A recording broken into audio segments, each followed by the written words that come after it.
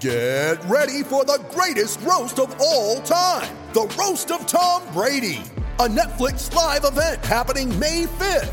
Hosted by Kevin Hart, the 7-time world champion gets his cleats held to the fire by famous friends and frenemies on an unforgettable night where everything is fair game. Tune in on May 5th at 5 p.m. Pacific time for the Roast of Tom Brady, live only on Netflix.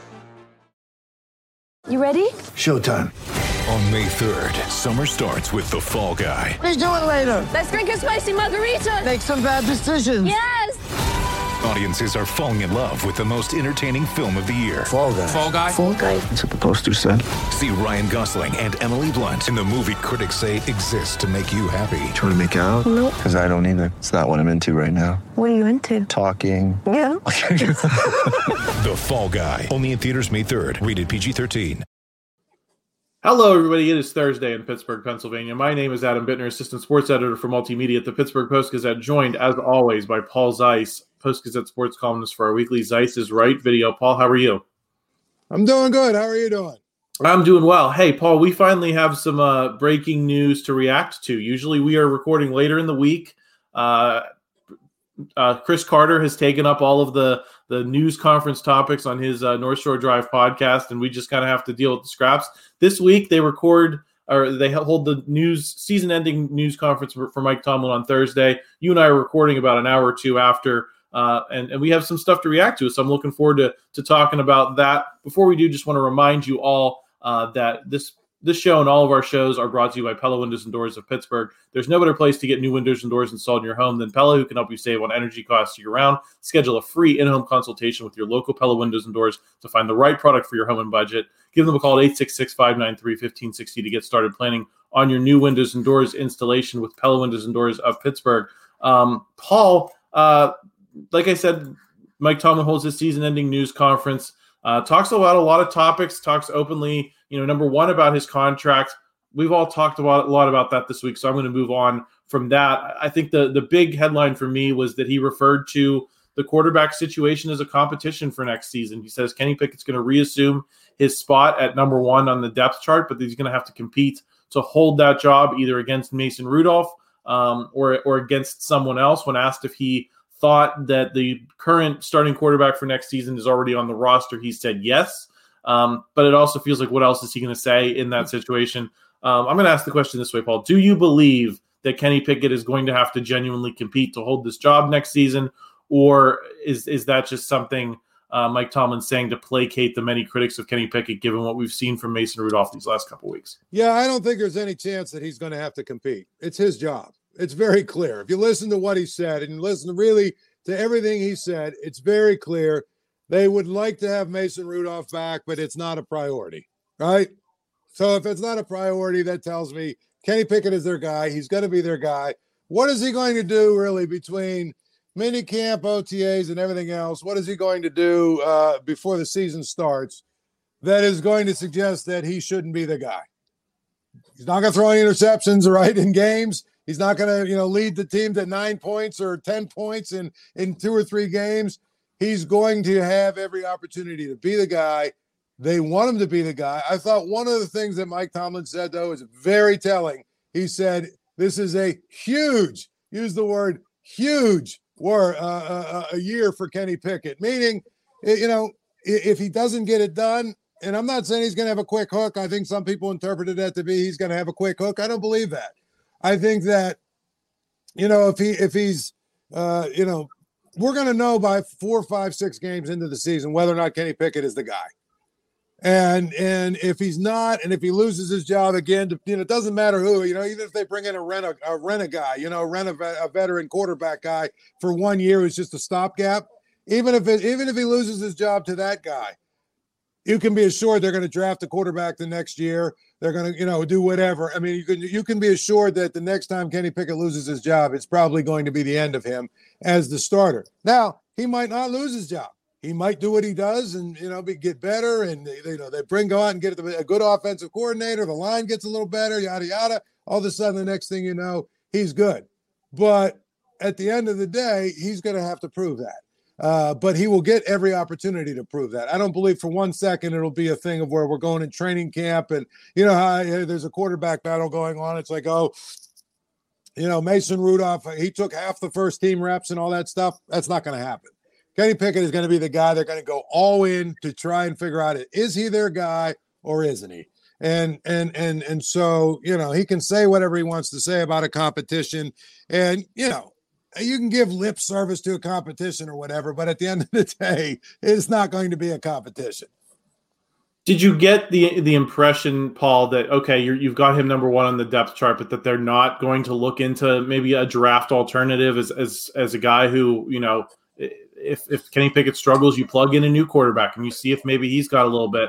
I feel like Michael Penix Jr. is the placeholder here, but I think, Bo Nix is in that conversation. Those guys who are not first-round picks, not the Caleb Williamses of the world, but the guys that might fall a little bit down, may be diamonds in the rough from a professional football perspective. Did you get any sense that that's off the table and that they're putting 100% of the chips in the Kenny Pickett basket next year, or that they might say, here's a guy that's going to compete for your job that's not necessarily someone we're drafting to be the starter immediately. Maybe they were just drafting him to be a backup, kind of like they did with Mason Rudolph, and he can slide in if Kenny Pickett struggles. I mean, what was your interpretation of where they may go from here in terms of acquiring outside quarterbacks, maybe not to compete with Kenny Pickett, but to be in the room with him? I would expect they'll draft a guy, Adam. And one of those guys, depending on where they're at, I mean, people went crazy when Washington beat Texas. Everyone went crazy with Michael Penix. The bottom line is he's an old guy, but, relatively old guy. He's a guy that has a really pretty substantial injury history. Nobody's taken him in the first 3 rounds. If he's there in the 5th round, you know what? I would say take him. And I think the Steelers are probably going to look into somebody, maybe not him, but somebody like him, somebody that is a profile of him, somebody that is, a guy who they can actually look at and say, you know what? He might be good enough if we need somebody to be a stopgap for a couple of years. So I think that's the kind of profile of the quarterback that they might draft. But I think it's 100% they're going to draft a quarterback this year. Not in the first round. I agree with you. Maybe not even in the first 2 rounds. But I think as you start to get to round 4 or 5, you know what? Depending on who's available and what quarterbacks are out there, I think they're going to use a pick on a quarterback. And their quarterback room next year is going to be Pickett as the starter, either Rudolph or some veteran X that they bring in as the backup, and the rookie as the third string emergency guy. Yeah, I think that's what makes the most sense right now, Paul. Just because, we mentioned the hitting the reset button if things don't work out with Kenny Pickett. I think you'd like to give yourself a chance to kind of do a soft reset and maybe have someone internally and then see how that unfolds. And then you go into the 2025 draft and say, well, we'd rather get someone higher in the draft. And I think you'd have the ability to, Paul, if things go so south with Kenny Pickett that he's not the starter for the bulk of next season, I think things get pretty bleak pretty quickly, don't you? Yes, absolutely. I think because at that point, again, listen, there's no magic formula here, Adam. The 8 quarterbacks that are still playing, 7 of them are first-round picks. So for everything that people say about, drafting a first-round quarterback doesn't guarantee success and there's a crapshoot and all this other stuff, the reality is those are the best guys on the board. And you know what? Some of them are going to become superstars. The Steelers have a first-round pick who we've got some super. And the thing about it is, if he doesn't materialize, we've seen in other cases where that can set you back 4 or 5 years. Because when you drafted Kenny Pickett in the first round last year, you thought you have your quarterback for the next 10 years, right? Isn't that what you're thinking? I mean, you don't draft a guy in the first round if that's not what you're thinking. Okay, we've got our quarterback position hopefully addressed now for 10 more years. Well, guess what? If he doesn't pan out, what's plan B? Now what? And does that mean that, let's say you draft a guy like Bo Nix in the 4th round or 5th round. Okay, he's your stopgap, but now you've got to go find a quarterback. it would behoove the Steelers and Kenny Pickett to figure it out to the point where they feel good about giving Kenny Pickett a second contract, and he's the guy for at least the next 5 or 6 years. Yeah, I'll say this. I mean, I wouldn't be thrilled if I'm a Steelers fan and Bo Nix is the alternative. I feel like he's been a quarterback since I was in high school or something. Right. And I have yet to see him win a big game. So there would definitely be concerns. It wouldn't be a home run situation. It just seems like that is good management to get a guy who might be available in that range. So we'll see what happens. Paul, the other I think sizable headline from the Mike Tomlin news conference was him saying that they're going to go outside for an offensive coordinator hire, ruled out Eddie Faulkner, Mike Sullivan. I don't know if they really got into their futures with the organization, but regardless, he said, we're going to go outside. My question for you, Paul, is how far outside? Does this person have no connection to the city of Pittsburgh and any of its, local college teams, or is this someone that's going to come from that mold of has some ties to the Steelers or Western Pennsylvania? Because listen, I don't know if that counts as outside. To me, outside is you go find a guy who's got no ties from here at all. I'm going to give you a few names. You tell me if you'd be excited about, them walking up to the podium for their press conference. You ready? Byron Leftwich. Well, I'd be okay with that. Okay. Alex Van Pelt. Probably not. Luke Getsy. Absolutely not. Okay. Those are the three names that, have popped up because, we always have to have a Pittsburgh guy or a Pittsburgh connection. Right? Right. Let me just say this. If you really want to do your team the best service possible, you're going to go find a guy who is maybe a quarterback's coach in one of these systems, right? Who's a young up and coming, just one step away from being a coordinator. Maybe and that really understands the passing game. That really understands how to, how to scheme people open, and really understands, because the bottom line is a lot of these coordinators that are on the family tree, so to speak, or are really experienced coordinators. They're still playing football in a way that was played long ago, but isn't played that way anymore. So to me, I would be a lot more interested in some young guy, some offensive guru type who is a quarterback's coach, or maybe, a pass game coordinator or whatever, than just sort of recycling all these names. But it sounds to me, Paul, like that's not what that he wants to do. It sounded like he wants someone who has experience as a coordinator, whether they're currently a coordinator or not. What was his Bevel? What's his first name? I forget Bevel's name, but he was Darrell Bevel down in Miami. Yeah. He's maybe a guy that fits that mold, but it sounds like there aren't a whole lot of, he's not going to consider someone who's never called plays before. What if he hires Anthony Lynn? I think that'd be interesting. What if he hires Jim Caldwell? I think that's less interesting. I think we've seen a lot of Jim Caldwell. I'm just saying, now the one name that obviously would be out there that. Mother's Day is around the corner. Find the perfect gift for the mom in your life with a stunning piece of jewelry from Blue Nile. From timeless pearls to dazzling gemstones, Blue Nile has something she'll adore. Need it fast? Most items can ship overnight. Plus, enjoy guaranteed free shipping and returns. Don't miss our special Mother's Day deals. Save big on the season's most beautiful trends. For a limited time, get up to 50% off by going to BlueNile.com. That's BlueNile.com.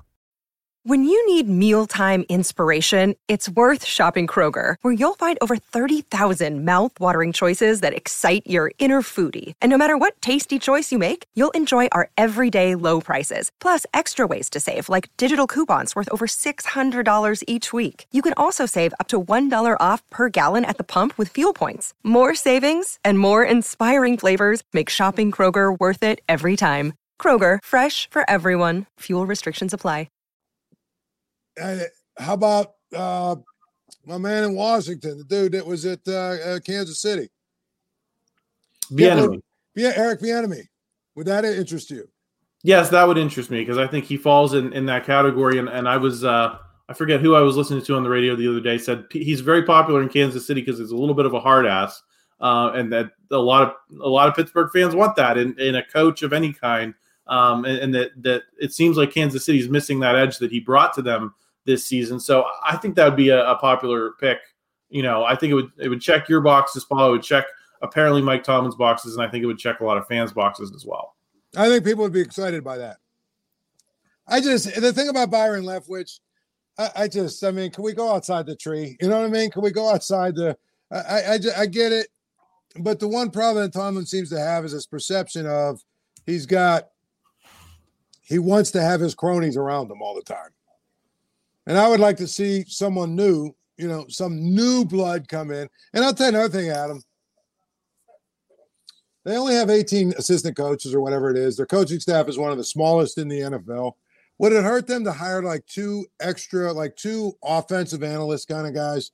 One who's a little bit more heavy on the math and the analytics side of things, and the other who's maybe a film rat or whatever. Would it really hurt them to hire two younger guys with a new, fresh perspective of looking at things? I'm just saying, you could go to 20 people on your staff, and it would say you got the money to do that. Those jobs only pay like $30,000 anyway. My point is, those are the kind of guys too you can add. It's not just about the offensive coordinator.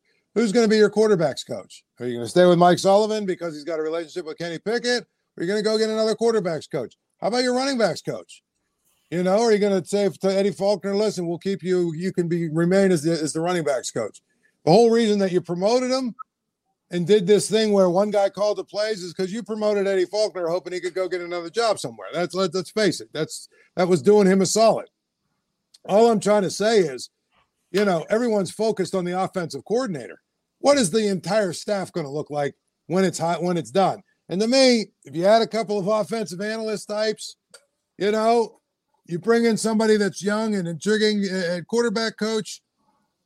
Okay, now we might have something to really talk about. Yeah, I agree with you, Paul. I think adding to the staff, adding a little bit of talent, and I mean, let's see. That's how these coaching trees grow in the NFL. These days, Paul, you look at where some of these, the Sean McVays, the Kyle Shanahans of the world, it's all over like the TikToks and Instagram reels of like how many guys were on the same staff together in Washington and San Francisco before they came up and all got their own head coaching jobs and started their own head coaching trees. But, a lot of these guys start in those types of positions. And if the Steelers don't have them, then you're kind of like limiting the growth of your own coaching tree, right? Yep, absolutely. That's the whole point. To me, I just think, like I said, I would like to see some changes on the offensive staff and not just the coordinator. If you just bring a coordinator in and you keep everything else the same, I don't know that you're changing a whole lot. Would it hurt them to go out and get a new offensive line coach? I don't know. I mean, I think there's an argument that could be made that maybe a new voice there would be a good thing, right? So I think that the staff at large is the question. And to me, I really believe on the offensive side of the ball, I would love to see a whole bunch of guys that I've never seen, in Pittsburgh, in Pitt uniforms, in Pitt colors, in Steelers colors, you know what I mean, that didn't play in the whippy hole and everything else. I'd really like to see a new crop of people. Yeah, I'm right there with you on that one, Paul. I want to get into a couple of other off-season storylines to watch now that, the Mike Tomlin situation appears to have been resolved. We've gotten past the offensive coordinator. Brian Bacco was asked, what his big off-season storylines were in his weekly mailbag. So I'm going to just get your reaction to some of these. The first one is, do you expect any other changes on the coaching staff, specifically Terrell Austin, Danny Smith? Look, I think Terrell Austin did a lot of good work, but defense gets shredded in the playoffs again. Danny Smith, I don't know what he was doing with Presley Harvin this whole time. Do you expect any change there, or should you expect any change there, or would you like to see the status quo? I don't think there'll be any change unless Danny Smith retires. I think those two are Mike Tomlin's guys, and I think Terrell Austin, the thing about him that is, very, very clear is that he's coaching on the side of the ball that's the head coach's, forte. And I think the head coach has not been shy over the last 5 or 6 years about making it very clear that he's putting his fingers in heavily in the defense and calling a lot of defense and, doing a lot of stuff. So I think it'd be, if you're going to fire Darryl Austin, you better fire Mike Tomlin too. I don't have a problem with, I think Darryl Austin and Mike Tomlin, for the most part do a pretty decent job. But I think that in Danny Smith's case, I don't know how the guy has kept his job. Honestly, I think special teams have been bad for as long as I can remember. There's either, bad at returning, bad at returning, or they're bad at punting. They give penalties. They give up big plays. I just don't like anything about it. I don't like anything about the special teams, I think, but I don't think he's going anywhere.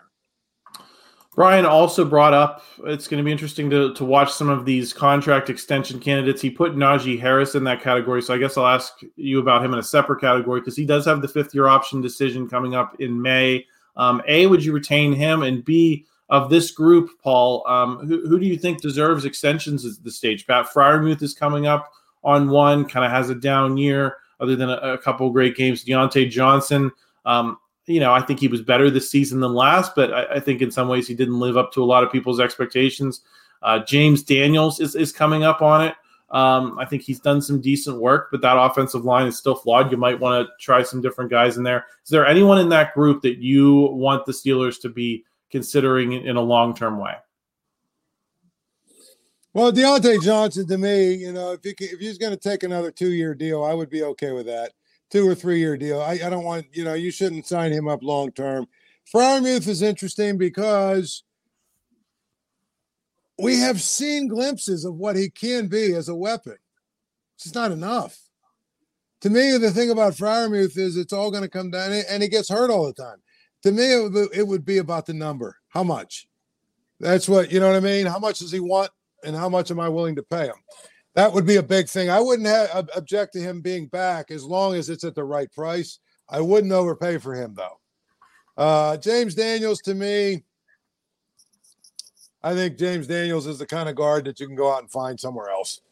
I mean, I wouldn't pay him a bunch of money. If he wants to stay around for, a good price, I would, So I don't know that there's anybody that's pressing, really, in my mind, that they absolutely have to re-sign or give an extension to because – the guys they have that are signed long-term are the guys that they need to have long-term signed, don't they have to make a decision this year against Najee's 5th-year option? Yeah, that was the other part of the question. I don't think I would. I think that I would try and work out maybe a 2 or 3 year deal with him, as opposed to the 5th-year option. See if you can get him at a much better price than what you'd have to pay, for him if you do the 5th-year option. Or you could do what you did with Le'Veon Bell and say, you know what, we're going to give you the 5th-year option, then we're going to franchise tag you, but you're paying a lot of money for him over 2 years. So he's a decision you have to make. I wouldn't do the 5th-year option. I would try and get him to do it like a 3-year deal with us. You play that gives you 7 years here in Pittsburgh. We've got reasonable cost control. We're not in a situation where we're overpaying for you. But that's the thing I would do with him. Yeah, I think it's going to be interesting to see how that plays out. I think Najee Harris made the case to be here in some form or fashion with the way he played down the stretch. I don't think you want to break up that two-headed monster with him and Jaylen Warren right when it starts to be figuring things out. But you're right, Paul. I mean, sometimes that the end result of that is maybe you price yourself out, and I don't know if the Steelers are in a position to be funneling a lot of money toward a running back. Listen, he's not on Le'Veon Bell's plane right now, and no. I don't think he should be treated that way. Paul, would you rather see Cam Hayward come back next season for year 14, or would you rather see that $24-ish million cap hit spread out into other areas of need, because the areas of need are many, and if you can spend that money on 3-4 players instead of one who is aging and showed some signs of decline this season, what's your read on the Cam Hayward situation? I would, if I were them, wait a month and a half, or however long they have to see his rehab. I mean, clearly he was never really healthy with his groins, and at that point you start to say, at his age, is he ever really going to be healthy again? I don't know if you want to pay him as much as he's getting paid. By the same token, you're paying for past performance. There's a lot of intangible value to having him around. If he can demonstrate, that he's healthy and that he's going to, make a full recovery and at least start the season with a chance to be a productive player, I probably would bring him back for a lot of reasons. But I'd have to see that over the course of the next month and a half. Certainly before free agency starts. Right. Paul, I also wanted to ask, is there anyone on this roster you would consider trying to trade for some draft capital in that same kind of vein of, can you turn one good player into a couple solid players that kind of fill areas of need? The two I had on my list to ask you about were Patrick Peterson and Minkah Fitzpatrick.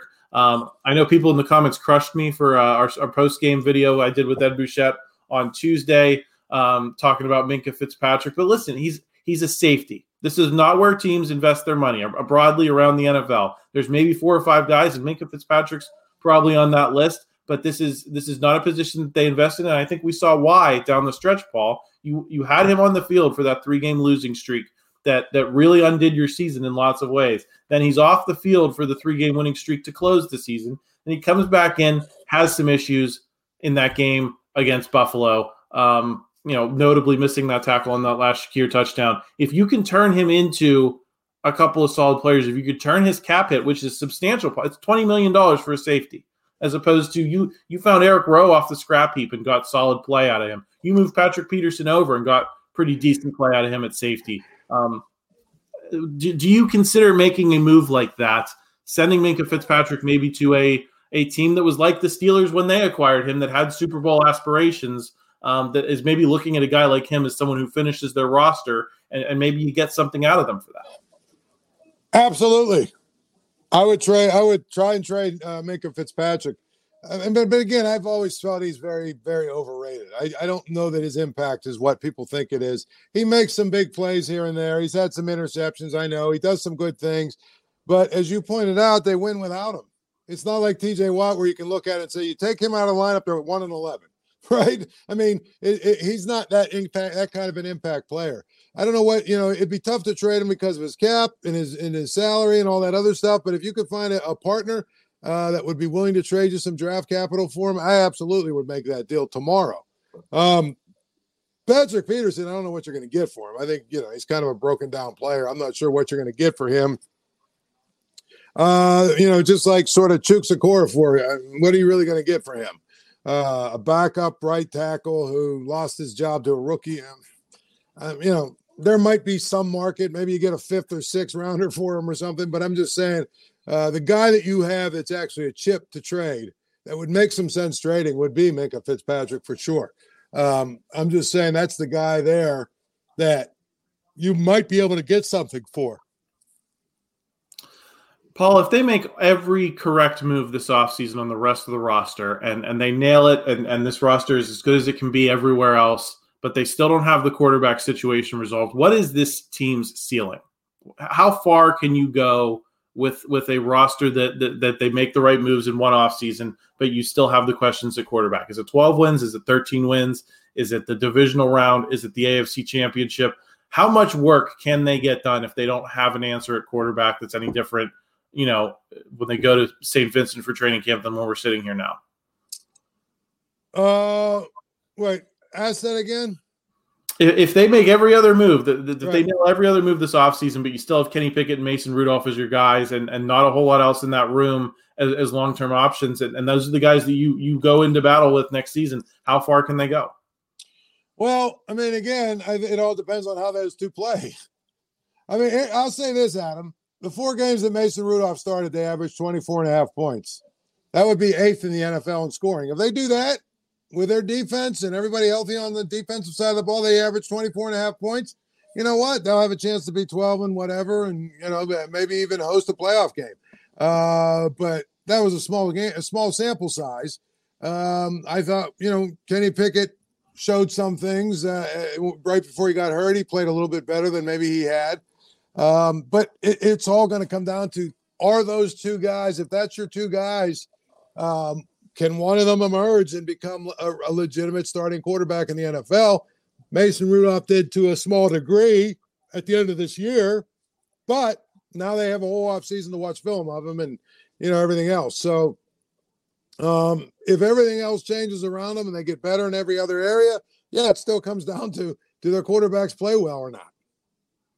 Yeah, and I think that's going to be the ceiling, Paul. I think, we might be sitting here talking about a similar situation next year, whether either you lose in the wild card round or maybe you get to the divisional round, but I don't know if you can get a whole lot further than that with what they have at quarterback, given what you mentioned at the top of the show, that these, Tony Romo said it on the CBS broadcast too, the 4 quarterbacks that are left in the AFC are probably the 4 best quarterbacks in the AFC. And if you don't have a guy on the roster that can challenge those 4 guys, for those rankings. And let's not forget the guy that's probably the second best is hurt. So throw him in there. There's 5 guys that you got to worry about, right? Right. Yeah. So I think it's going to be a tough sledding situation until you figure out the quarterback situation moving forward. Quickly, Paul, before I want to get into a couple of other Pittsburgh sports topics, what are your thoughts on who's going to win this weekend in these divisional games? Looking at it really quickly, I think that San Francisco and Baltimore are rested. They basically had an extra bye week because they rested all their guys the last week of the season. Those 2 teams are rested. They're at home. They should be ready to play. There's a reason they were the top seeds. I like them to win. And actually, I'll tell you this. I know they both have a pretty big number, like 9.5, I think, for both of them. I like them both to cover. I think that, people are enamored with Green Bay. I understand it. I understand why. They're enamored with Houston. I understand it. I understand why. I think both of those teams played out of their minds last weekend. And I think they're both and they're gonna come down to earth and come back. And I think that Baltimore and San Francisco win big. Now I will say Tampa is going to be interesting. I think that defense is pretty good. If Baker Mayfield plays well, I could absolutely see Tampa winning the game in Detroit. I know it's crazy because they were up and down all year. It all comes down to Baker Mayfield. If they get good Baker Mayfield, I think Tampa wins the game, to be honest, because I think the defense is pretty good. And then the other game, which I think is the game that everybody's really anticipating.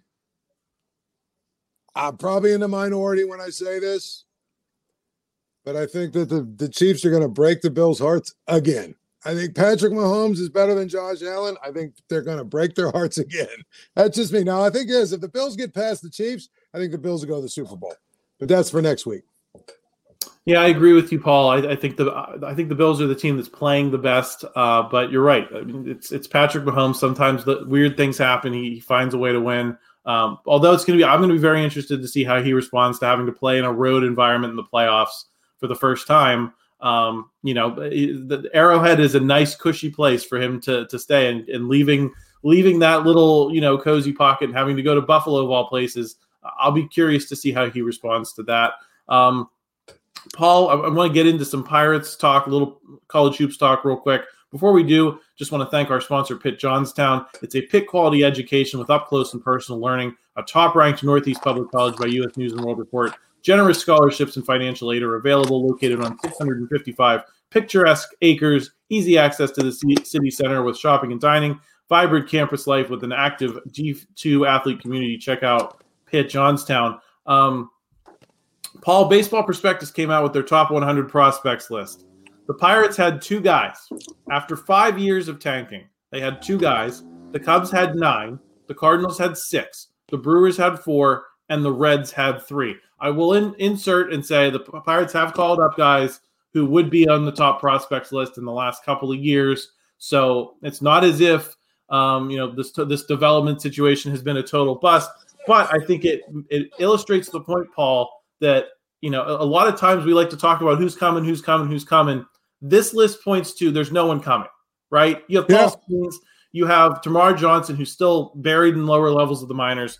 But beyond those 2, Bubba Chandler, I know it popped up on one of the lists. I think it was Baseball America's list. They had like 4 guys in the top 100.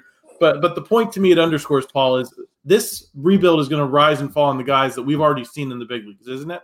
Absolutely. That's the whole point. I think that's one of the things that we, is a little bit frustrating is that they did all of this stuff to rebuild the roster.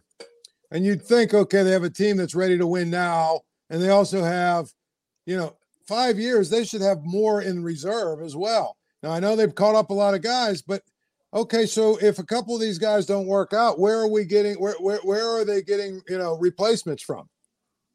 Really?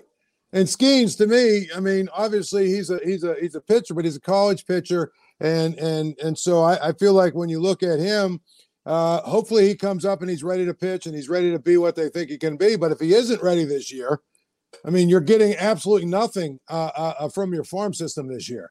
Everybody that is supposed to be anybody is on your major league team. And I don't know. I look at the roster and I'm still not sure if it's good enough. Is Nick Gonzalez good enough? I mean, I don't know. Is he? You tell me. Is he good enough? Is Connor Joe and the big fat guy from the Brewers? Is that a good enough platoon at first? Guess what? Neither of those guys are part of the prospects. They're guys you picked up. You know what I'm saying? They're guys you picked up along the way. Is Henry Davis a catcher? I guess we're going to find out. I don't know if he is or if he isn't, but we're going to find out this year apparently because we have to. So to your point, Adam, it's frustrating because it really does illustrate that, yeah, they kind of are all in right now this year. And if it doesn't work out, you turn around and you say, okay, what's next? Okay, I guess we need another 5-year rebuild. Right, and here's the frustrating thing. I don't think Paul Skeens should count on this list in terms of how have the Pirates rebuilt their farm system. He is not a farm system player, right? Like he's a guy who should be polished. You maybe stage him a little bit, get him used to professional life, professional baseball, and then you get him up here. That's how it should work. He is not, whether he succeeds or fails, Paul, I don't think he's a referendum on this development regime, right? Like right. He's someone else's polished player that you are plugging in. He's almost more like a free agent to me than he is a homegrown talent. No, absolutely. They have done nothing to develop him yet. So that's the other part of it. We have to see that. And, by the time he gets here, they're only going to have their hooks in him for 8 months or something. Yeah. So I even if he works out, even if he's perfect, he's the perfect draft pick. He let's say he wins the Cy Young. I don't think you look at that and say, oh, well, there's evidence that Ben Cherington knows how to develop. I kind of look at Garrett Cole the same way. I don't think he saved the Neil Huntington regime by any means. Paul, I want to talk a little bit about college basketball too. Pitt Hoops loses to Syracuse. It seems like they are careening out of NCAA tournament contention. They look like a 500-ish team. This is year 6 for Jeff Capel. Obviously, they did a lot of good things last year, reinvigorated the city, but does it feel like the bar has been so lowered at Pitt compared to where Jamie Dixon was? And I think this is actually an interesting conversation because of the Mike Tomlin situation. Is the Jamie Dixon situation, what we've seen at Pitt, a cautionary tale of discarding a coach who can win in hopes of finding someone who can get past a certain threshold? Because, God, that program, Paul, is just fallen so far from when I was growing up. Well, unless Scott Barnes is going to be the general manager of the Steelers, I don't think you have to worry about that. And part of the problem is at Pitt, there's so many differences in the whole situation. Number one, starting with the fact that Jamie Dixon didn't want to be here anymore. Let's start there. But the other part of it is Scott Barnes obviously made a horrific hire. And guess what? In college athletics, if you make a horrific hire, it can really have devastating consequences for, 5 or 6 years beyond. Now, the thing about Jeff Capel, he hit an inside straight last year with all of his 35-year-old transfers. They all came together, you know what I mean? But there's a lot more evidence to suggest that he's not the guy than there is to suggest he is. And I think he's a great guy. I think he's a great role model for the players. I think he's a good face of the program. I think he does everything well, but coach. And so at the end of the day, in year 6, I think this is year 6, isn't it? Yes. You got to be further ahead than they are. And part of it is some of the same kind of things. And I can tell you, this is the kind of season where if it goes south, is Carrington going to be here next year? No. You're obviously losing Hinson, right? It wouldn't shock me if even maybe the Twins look to go elsewhere. That's just how sports are. And so you're starting over again. I mean, this is a team that should be better than it is. I get it, losing Dior Johnson hurt, but he wouldn't be changing the problem. The problem is this team has no identity.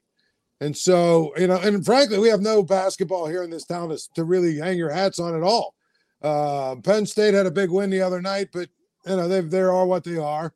West Virginia obviously is going through some struggles. They had a big win as well, but they're going through some struggles. Robert Morris is a disaster. Duquesne is a disaster. Pitt is bad. It's just not, basketball season right now isn't very much fun around here. No, and I was going to ask you about that Penn State upset, Paul. Penn State's had some decent wins too. They've beaten Ohio State. They've beaten Michigan. They got some bad losses there too, but I think in the first year of Mike Rhodes, you're looking at them and saying, they're doing things Pitt should be doing, right? With more consistency. Does it concern you that if you look at the last 5, 6, 7, 8 years at this point, we're almost getting to the point where it feels like Penn State is the healthier basketball program. Can you believe you're saying that? It's true, though. It's absolutely true. Part of it is they've hired better coaches, right? They've hired better coaches. Even Pat Chambers, the one thing he was able to do was able to go into Philadelphia and recruit guys. So, whatever went on with him and everything else, he always seemed to have a good group of players coming in. We never thought we'd say that 15 years ago, Penn State, but I think Penn State's been the better program over the last 6, 7, 8 years. And it's been a program. And if you look at the programs right now, right, West Virginia is going to have to go out and hire a new coach. So if you compare the three, Penn State probably is the closest to being really good again. Or, whatever. In terms of I would say next year, Penn State has a chance to be really good if he recruits reasonably well. Yeah, if you bulk up the front court, I think you could be a bubble team again. And I think Penn State probably has the lowest ceiling, Paul. I don't think Penn State's ever going to compete for Final Fours the way we saw Pitt do.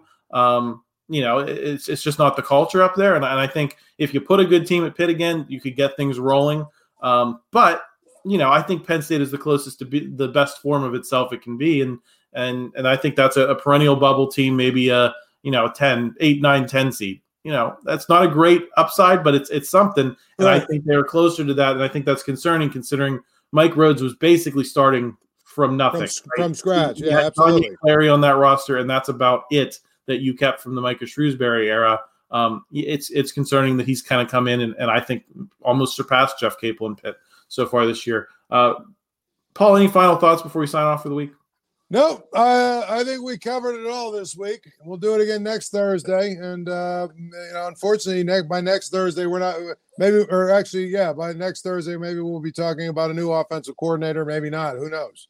New offensive coordinator. I think we'll be keeping our eyes out for other moves on the coaching staff as well. You'd expect those to happen sooner than later. I think those are kind of the first things that are going to hit. So, yeah, check that out next week. Paul and I will be back then. Christopher Carter will be back on the North Shore Drive on Friday. If you enjoyed this video, please like and help us out in the YouTube algorithm. And please subscribe so you don't miss anything that we're doing. Videos coming out every day. Lots of college basketball talk. We're going to have more Pirates talk. I think Jason Mackey's going to the Dominican Republic, so he'll hopefully have some good stuff from there.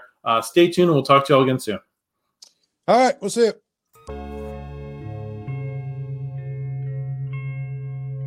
Thank you for checking out this content from Post-Gazette Sports. If you watch this video on YouTube, please like the video and subscribe to our channel. For all of the sports coverage the Post-Gazette has to offer, visit post-gazette.com.